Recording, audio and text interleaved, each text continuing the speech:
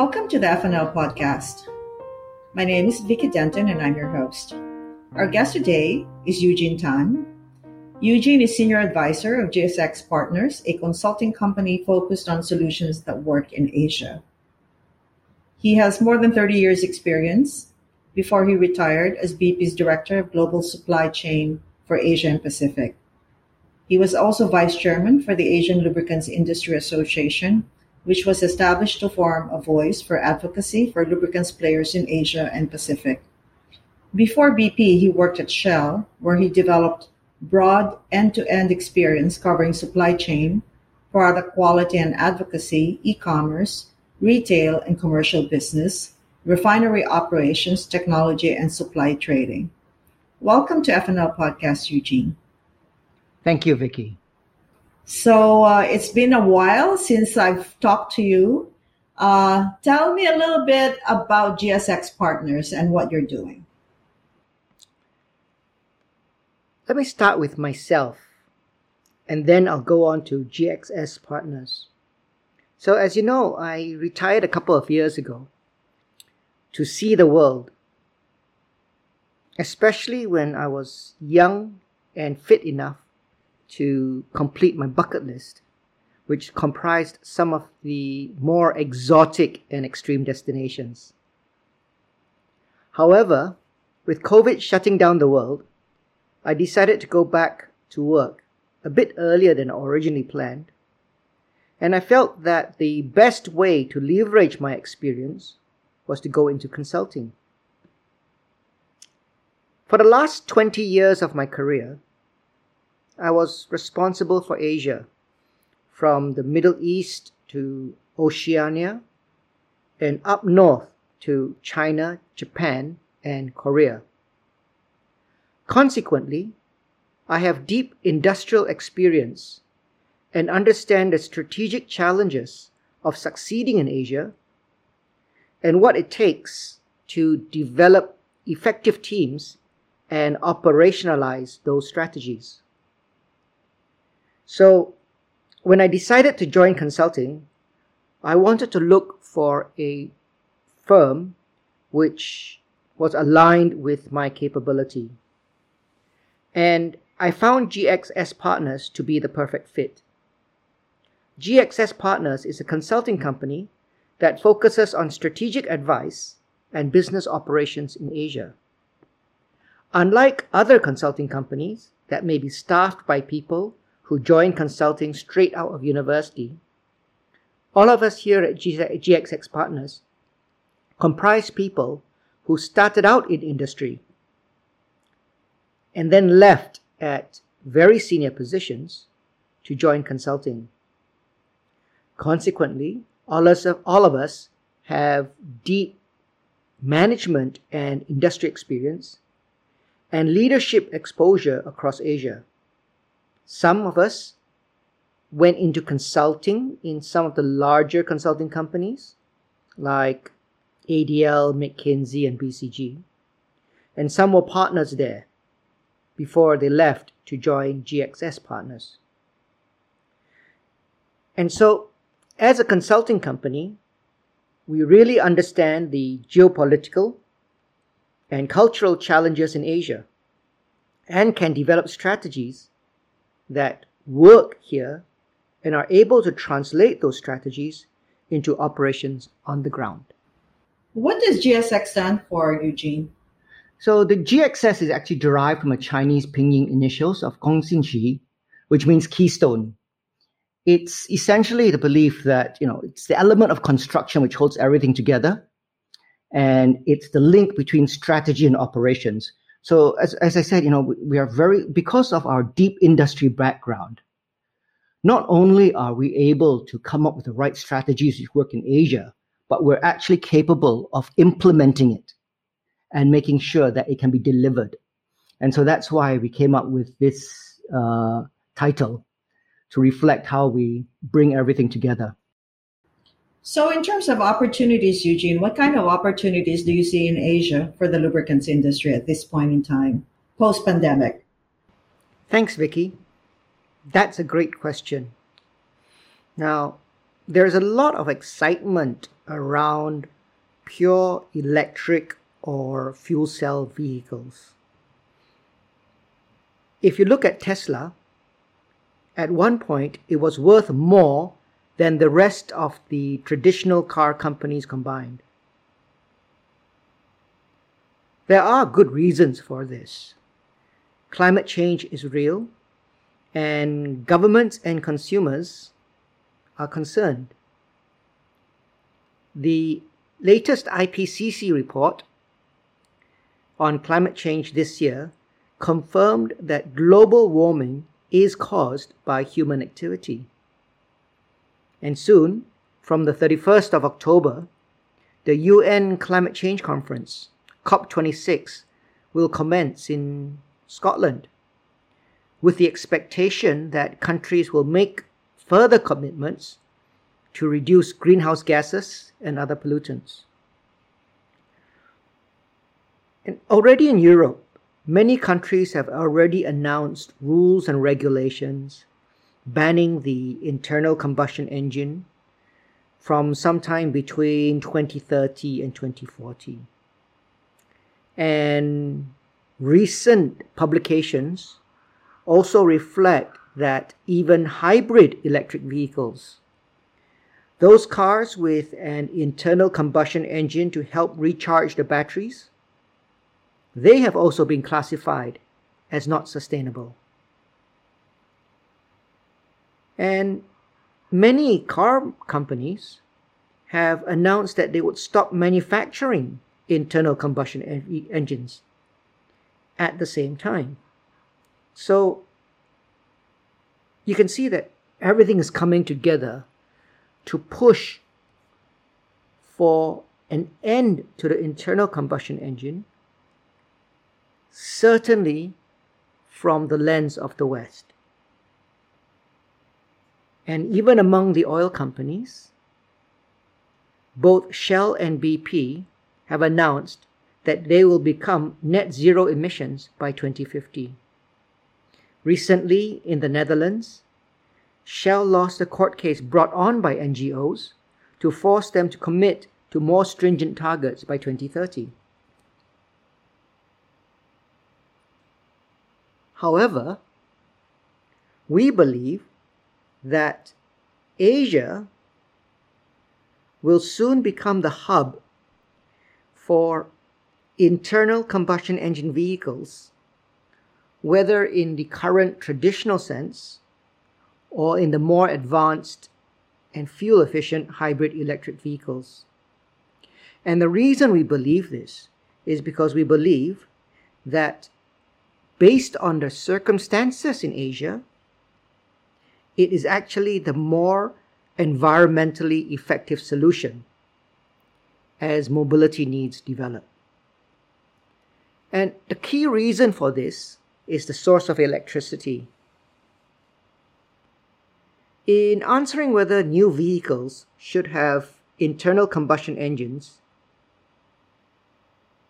whether in the traditional sense or in hybrid electric vehicles, or whether they should be pure electric vehicles, which is the position taken in the West and in Europe,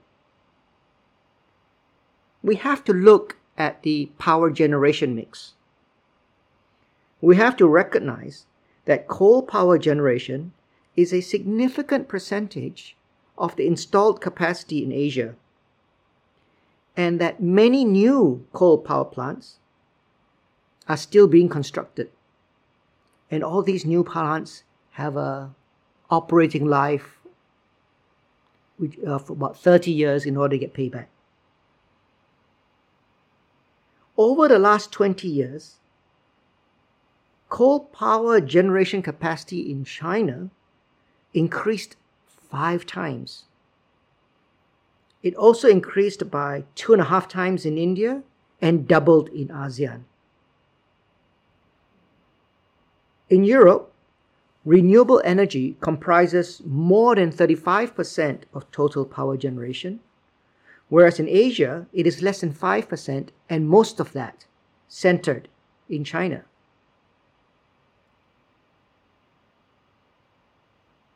When you look at China and India today, it is regularly reported in the news that despite the aspirations to reduce dependence on coal, they actually have to get access to more coal and to increase coal power generation as they're currently short of power. Furthermore, if you look at transmission losses, that's getting the electricity from the power station to the consumer, transmission losses in Asia, for example, India, is around 20%. Most of Asia are in the high teens, compared to losses of only around 6% in Europe. So when you combine both the percentage of coal power generation and transmission losses, we believe that you need to solve the electricity generation and transmission challenges first, before increasing the demand on electricity by promoting electric vehicles over traditional cars or hybrids. Of course, then the question is whether or not the electricity power generation challenge can be solved in the next 10 years so that EVs can be promoted in the 30s to 40s.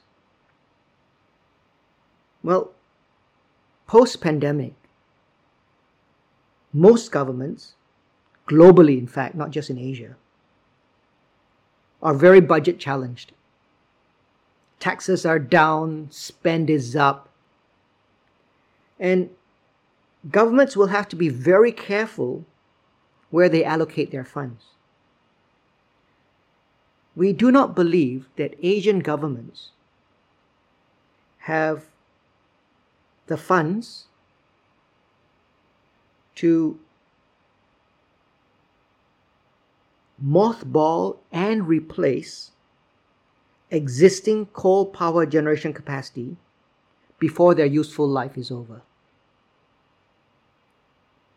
And even foreign aid to Asia, for example, UK, who is sponsoring COP26, is actually going to cut its foreign aid.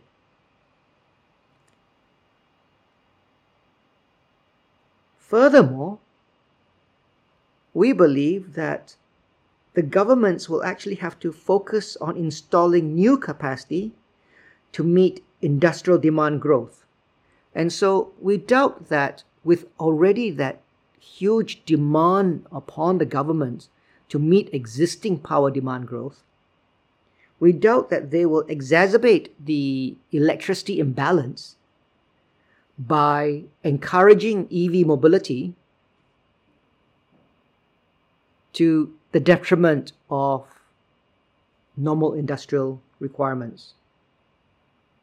So, at this point, I'd just like to reiterate and reemphasize that we believe climate change is real and action has to be taken to reduce greenhouse gas emissions. But, being both pragmatic and practical, we also believe that it's actually better for the environment in Asia to continue to use the internal combustion engine, hopefully in the form of hybrid engines, in the foreseeable future. So, as a result, we'd like to emphasize that we believe there's going to be a pivot to Asia, in that the West will reduce investment, R&D, and manufacture of the internal combustion engine over the next 10 years, whereas Asia will then become the center for demand, manufacture, and technology of these same engines for mobility. Okay, my question to you, Eugene, is China, I believe, generates 70% of its electricity from coal at the moment, and yet the largest number of electric vehicles are in China. So what's going to happen there? What's the scenario there? Is it basically only the the first tier cities that are electrified, and then the rest of China is not going to be electrified? So, China is not homogeneous. It has a massive population and different challenges in different provinces and cities.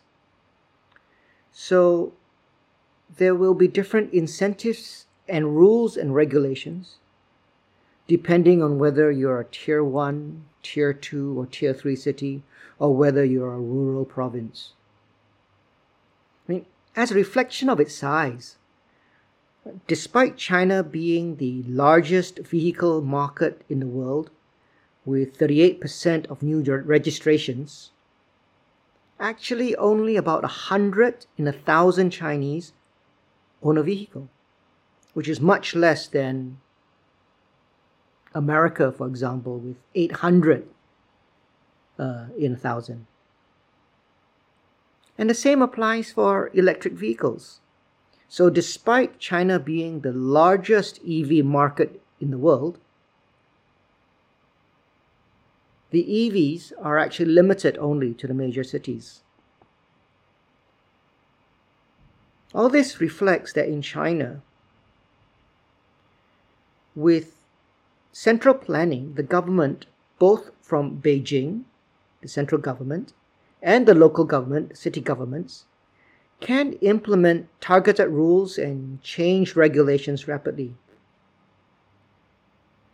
And whilst the government subsidy for electric vehicles were available throughout China, the qualification criteria for a vehicle to qualify for a subsidy in terms of power and range actually meant that those cars were very expensive, and the subsidy in itself actually was not sufficient, according to certain studies, to encourage people to register electric vehicles.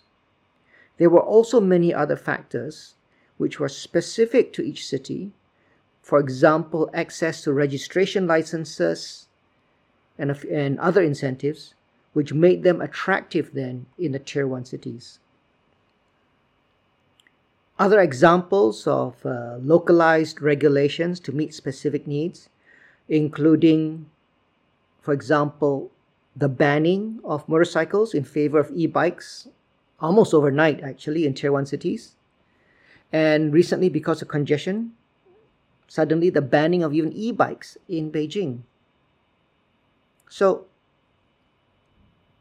China is not homogeneous. It's not one size fits all, but they can move very rapidly. So just recently, Beijing announced that they would stop investing in coal-fired electricity generation stations.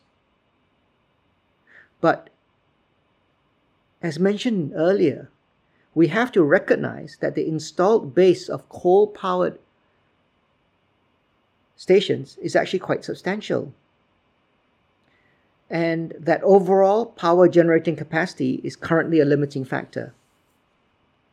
So until they can balance power generating capacity with incremental demand driven by EVs, we expect a moderation in EV penetration, certainly outside the major cities.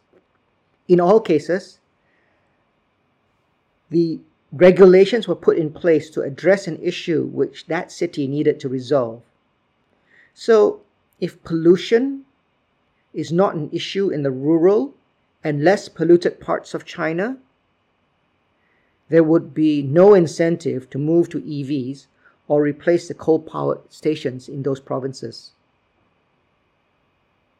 And so we doubt that China would ban internal combustion engines as a one-size-fits-all, especially if the internal combustion engine were better suited for the province or location at hand, taking into account pollution, local needs, and abilities, including disposable income. So how do you reconcile public policy and reality? I think you will have to distinguish between public policy and public aspiration. For example, Malaysia just announced the 12th Malaysia Plan, but many commentators noted that in examining the goals announced, the implementation would require further consideration and planning. Take the carbon tax as an example. A climate activist said that the government would have to make sure that it did not become an additional financial burden on the ordinary people. Many countries in Asia still subsidize mobility fuels. And this is certainly a social stability issue. There have been riots, and even more so, an election issue. So if they cannot stop subsidizing fuels, what hope is there that they can increase the hurdle to mobility, increasing the cost by insisting or legislating the adoption of EVs? In addition to the existing drivers on the road today, we have to recognize that there are many more people who aspire to own a car. If you look at the past 10, 15 years, Asia has been the largest growing car park in the world. And this has been driven by China and some of the countries in ASEAN. But there are so many more countries. Asia has the largest population of emerging middle class in need of mobility. Today, 80% of the motorcycles are in Asia, primarily India, Indonesia, Vietnam. And as incomes rise, these motorcyclists want to upgrade to cars in order to improve mobility. In terms of the level of growth potential, the number of cars on the road, for reference, in 2014, in the United States, there were 800 cars per 1,000 people, and in Europe, 600 cars per 1,000 people. Whereas in Asia, there are only about 100 cars per 1,000. This ranges from a low of about 20 cars per 1,000 in India and up to 400 per 1,000 in Malaysia. The tipping point in which the growth of cars increases exponentially is around 5,000 GDP per capita. Although India, Indonesia, Vietnam are not yet at that tipping point, they are very close. And because their populations are so large,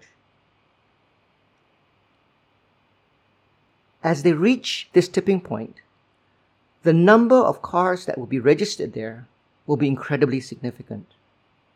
Just look at China, for example. China is the largest growing car population in the world, contributing to about 38% of new car registrations. And yet, it is only at 100 cars per 1,000.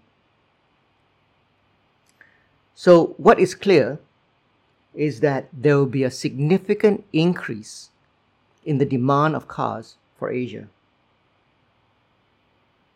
However, unlike China, we doubt that the Asian governments have either the appetite or, certainly post-COVID, the budget for the funds to subsidize electrification, whether in the form of e-bikes replacing motorcycles or EVs replacing the internal combustion engine cars.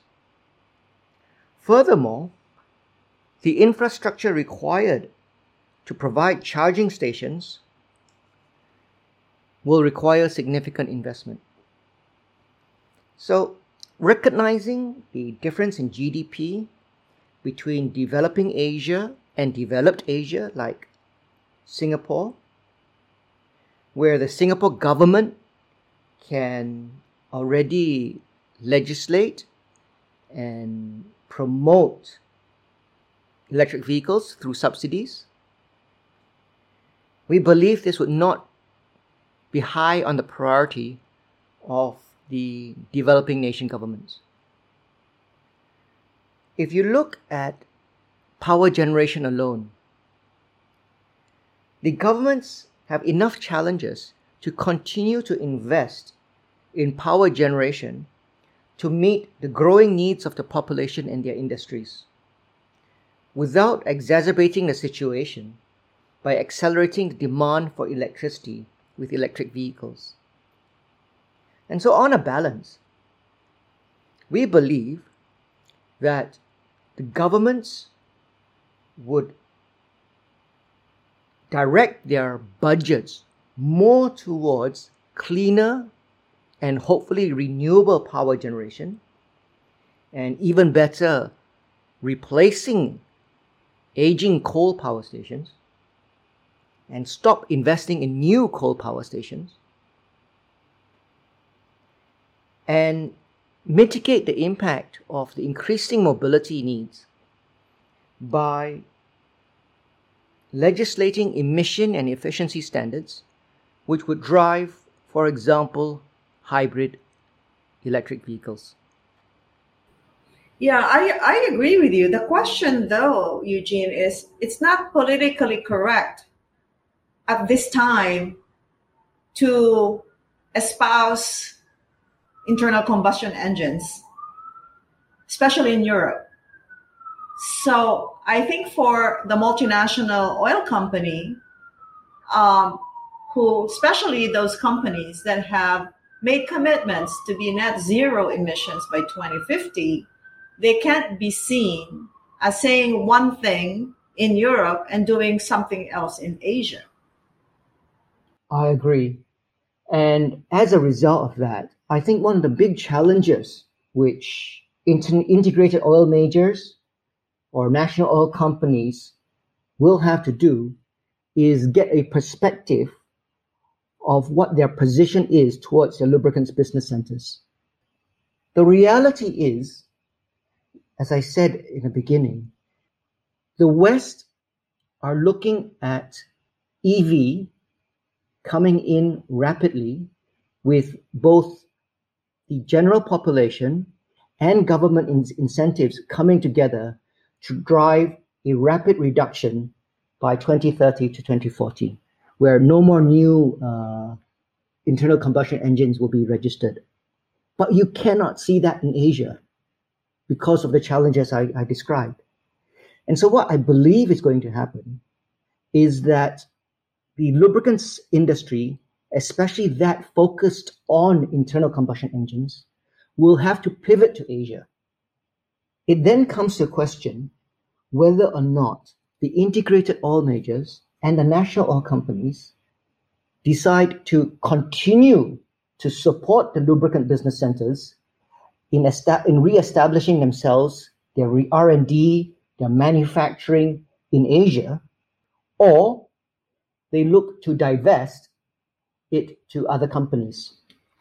I think it's going to be this pivot to Asia will drive very exciting times over the next decade, as companies have to decide their own positioning versus where the demand is. Let's get deeper into the discussion of, emissions. So you have scope 1 and scope 2 and scope 3. Scope 3, if I'm not mistaken, applies to emissions by the users of your product. So as an example, lubricant company produces an engine oil, I buy it, I produce the emissions. That's scope 3. In that case, if I were a base oil producer, I would be reporting my scope 1 and scope 2. And if I also blend lubricants, the formulated lubricant that I will be producing won't be counted again because that's already been counted as a base oil. Is that correct? Then in that case, a lubricant company that produces base oil and also manufactures formulated lubricants would be emission-wise in a better position than a company that buys base oil and just produces lubricants. So I guess what I'm driving at is if you were a company that produces base oil and formulated products, you're much better off in your lubricant business than if you were a buyer of base oil. What do you think of that argument, Eugene? Scope 3 is a particularly challenging measure, especially as it's difficult to scope it without the proper definitions, tools, regulations, and processes. Because it measures use and the consequence of use, it contributes to the highest percentage of the oil industry's carbon footprint. There are commentators who talk about 90% would come from Scope 3. It's certainly an issue with the fuel produced, as greenhouse gases are certainly produced when you burn fuel or you run the engine. However, I would focus on the fact that because the purpose of lubricants is to reduce friction and improve performance, lubricants in itself actually reduces carbon emissions. So it comes back to whether the international oil companies can put forward the argument that lubrication improves their Scope 3 performance rather than it being used against them. However, we recognize that these international oil companies have, especially those which are listed, have activist investors, pressures from NGOs, and there will be a lot of scrutiny in this area. For example, the Shell court case I spoke about earlier, they are actually to include Scope 3 measurements in their emission reduction commitments by 2030. So yeah, it is quite a significant challenge. If you accept, however, the argument that lubricants actually improves performance of engines and therefore reduces emissions, we still have to recognize that within Scope 3, there will be challenges with regards to lubricants packaging and how spent lubricants are handled. But we believe that this can be handled or managed through improved packaging and lubricants recycling. And governments can and should legislate in these areas. Coming back to the lubricants, the quality of lubricants used in Asia is actually not in line with the vehicle park and the technology used by those vehicles. The percentage of mineral lubricants is very high relative to synthetic, and the ratio of low SAPs, mid SAPs, high SAPs lubricants is also not in line with the vehicle park. And so lubricant companies and OEMs should focus on educating the consumer to use the right lubricants in order to protect the vehicle management systems, the particulate filters, and ensure that the right lubricants are used to maintain performance throughout the vehicle's life cycle. So, consequently, we hope that the oil companies can argue that they are improving performance and reducing emissions relative to today's Asian baseline. And furthermore, if they work closely with the OEMs and even drive, for example, greater adoption of hybrid electric vehicles, we believe that the future footprint should be measurably better than today's baseline. And how different would the situation be for independent lubricant companies? I think it would depend on whether that independent lubricant company is being exposed to the same pressure as the international oil company. We believe that independent lubricant companies and Asian national oil companies would have a higher likelihood of accepting that the internal combustion engine supports the development of mobility in Asia at the lowest environmental impact. As I said earlier, all this is due to the fact that the use of coal in Asia for power generation results in the electric vehicle being more polluting than a petrol-driven one. Even more so when engine technologies improve or if hybrid electric vehicles are adopted. As the OEMs stop manufacturing in Europe, we believe that they would either joint venture, if they haven't already, with Asian companies, or divest their internal combustion engine divisions to Asia. The establishment of OEMs based in Asia with their manufacturing and R&D could create opportunities for lubricant companies who support the internal combustion engine in Asia. They should establish their vehicle lubricants R&D centers in Asia, partner with these OEMs to continue to do the research and development, and develop the engines and associated lubricants that will drive even greater efficiency in order to improve the environment relative to the current baseline.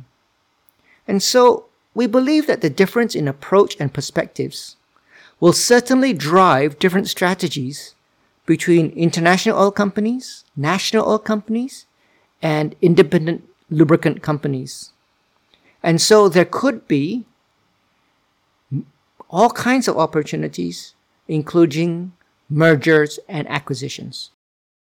So basically, what you're saying is what the majors are going to be faced with is, do they still see a benefit in participating in the lubricants industry, or do they just simply divest? And practically all majors are major players in Asia, all of them. They have invested in the business. They have built huge manufacturing facilities in Asia. They obviously did not see what's going on in Europe to be happening here, or maybe they did, and that's why the investments over the last 10 years have all been done in Asia. I mean, do you agree with that statement, that they did see the writing on the wall? I mean, besides, of course, the growth in Asia has been outstripping North America and Europe. They've placed all of their capital expenditures in Asia, all their lubricant facilities in Indonesia, in Singapore, in China over the last 10 years. True. I mean, but I cannot say whether or not the perspective is there's writing on the wall in Europe. What I will say though is that the investment in Asia, China, Indonesia, Singapore, is primarily driven by the reality that the growth has been in Asia. And as I said earlier, when you look at the growth that we've seen over the past 10, 20 years, it's going to continue because those huge populations in India, in Indonesia, they're just on the cusp of reaching the middle income levels, which would drive a sudden explosion in mobility. So the answer to your question is that the investment in Asia was because of the growth in Asia. And our proposition is that the growth which we saw over the past 10 to 20 years is going to continue because more and more Asian countries and high population Asian countries are going to reach the level of income which would drive even more mobility requirements. Now, Eugene, you live in Singapore, and Singapore is actually one of the few countries in Asia, I believe the only one in Asia, that said they're going to be banning internal combustion engines. So, and you have all of this huge manufacturing facility for lubricants in Singapore. What's going to happen to them? Singapore's refining is not built to serve Singapore. It's built to serve Asia. And so all these facilities, whether it's the refineries or the base oil manufacturing or the base oil or the lubricants manufacturing, will continue because of the need to serve Asia and the hub status which Singapore plays. I would add one caveat, and that is Singapore has also been focusing a lot more on other industries and not just the petrochemical. In fact, if you look at the conversations which you have coming out of the ministers, Singapore is already pivoting, in my perspective, away from hydrocarbons to biotech, IT, and everything else. Okay. In fact, we also believe, as GXS, that Singapore's role as a petrochemical hub is rapidly being overtaken by China. So, because China's investment in refining in the petrochemical industry is actually also going to drive a significant increase in capability in China. So that is also a interesting development which we are monitoring.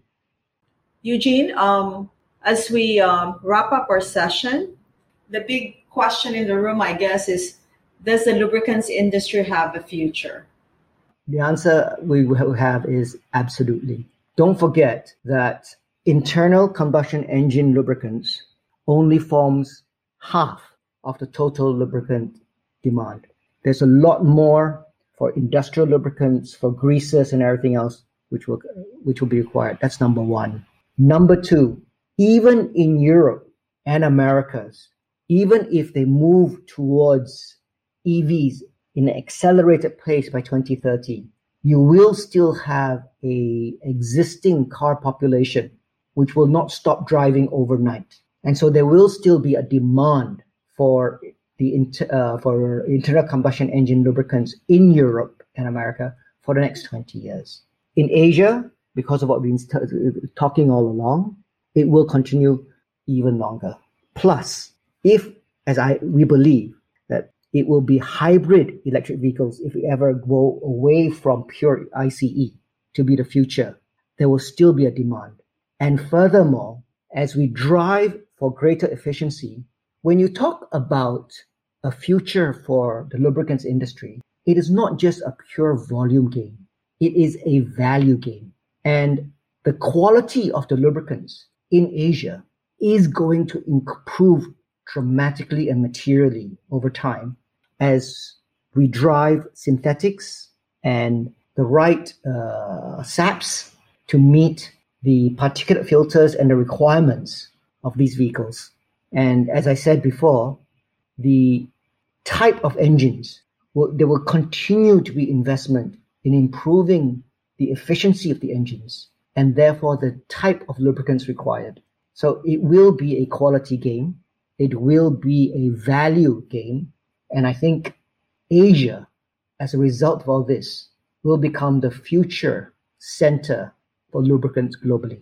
Well, I think that's all the time we have, Eugene. Thank you for your perspective. I think it's very interesting. It definitely requires probably a follow-up at some point.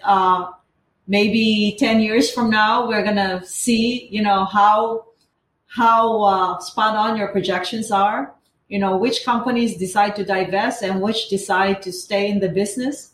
I think it'll be a very interesting next 10 years for the lubricants industry. Thank you, Vicky. I agree. It was going to be a very interesting time. I wouldn't say 10 years though, because I think it's very important that we continue to monitor the regulations and the projections of of the technology as they go forward over this next few years. I agree. Thank you so much for your time and have a great day, Eugene. Thank you very much, Vicky.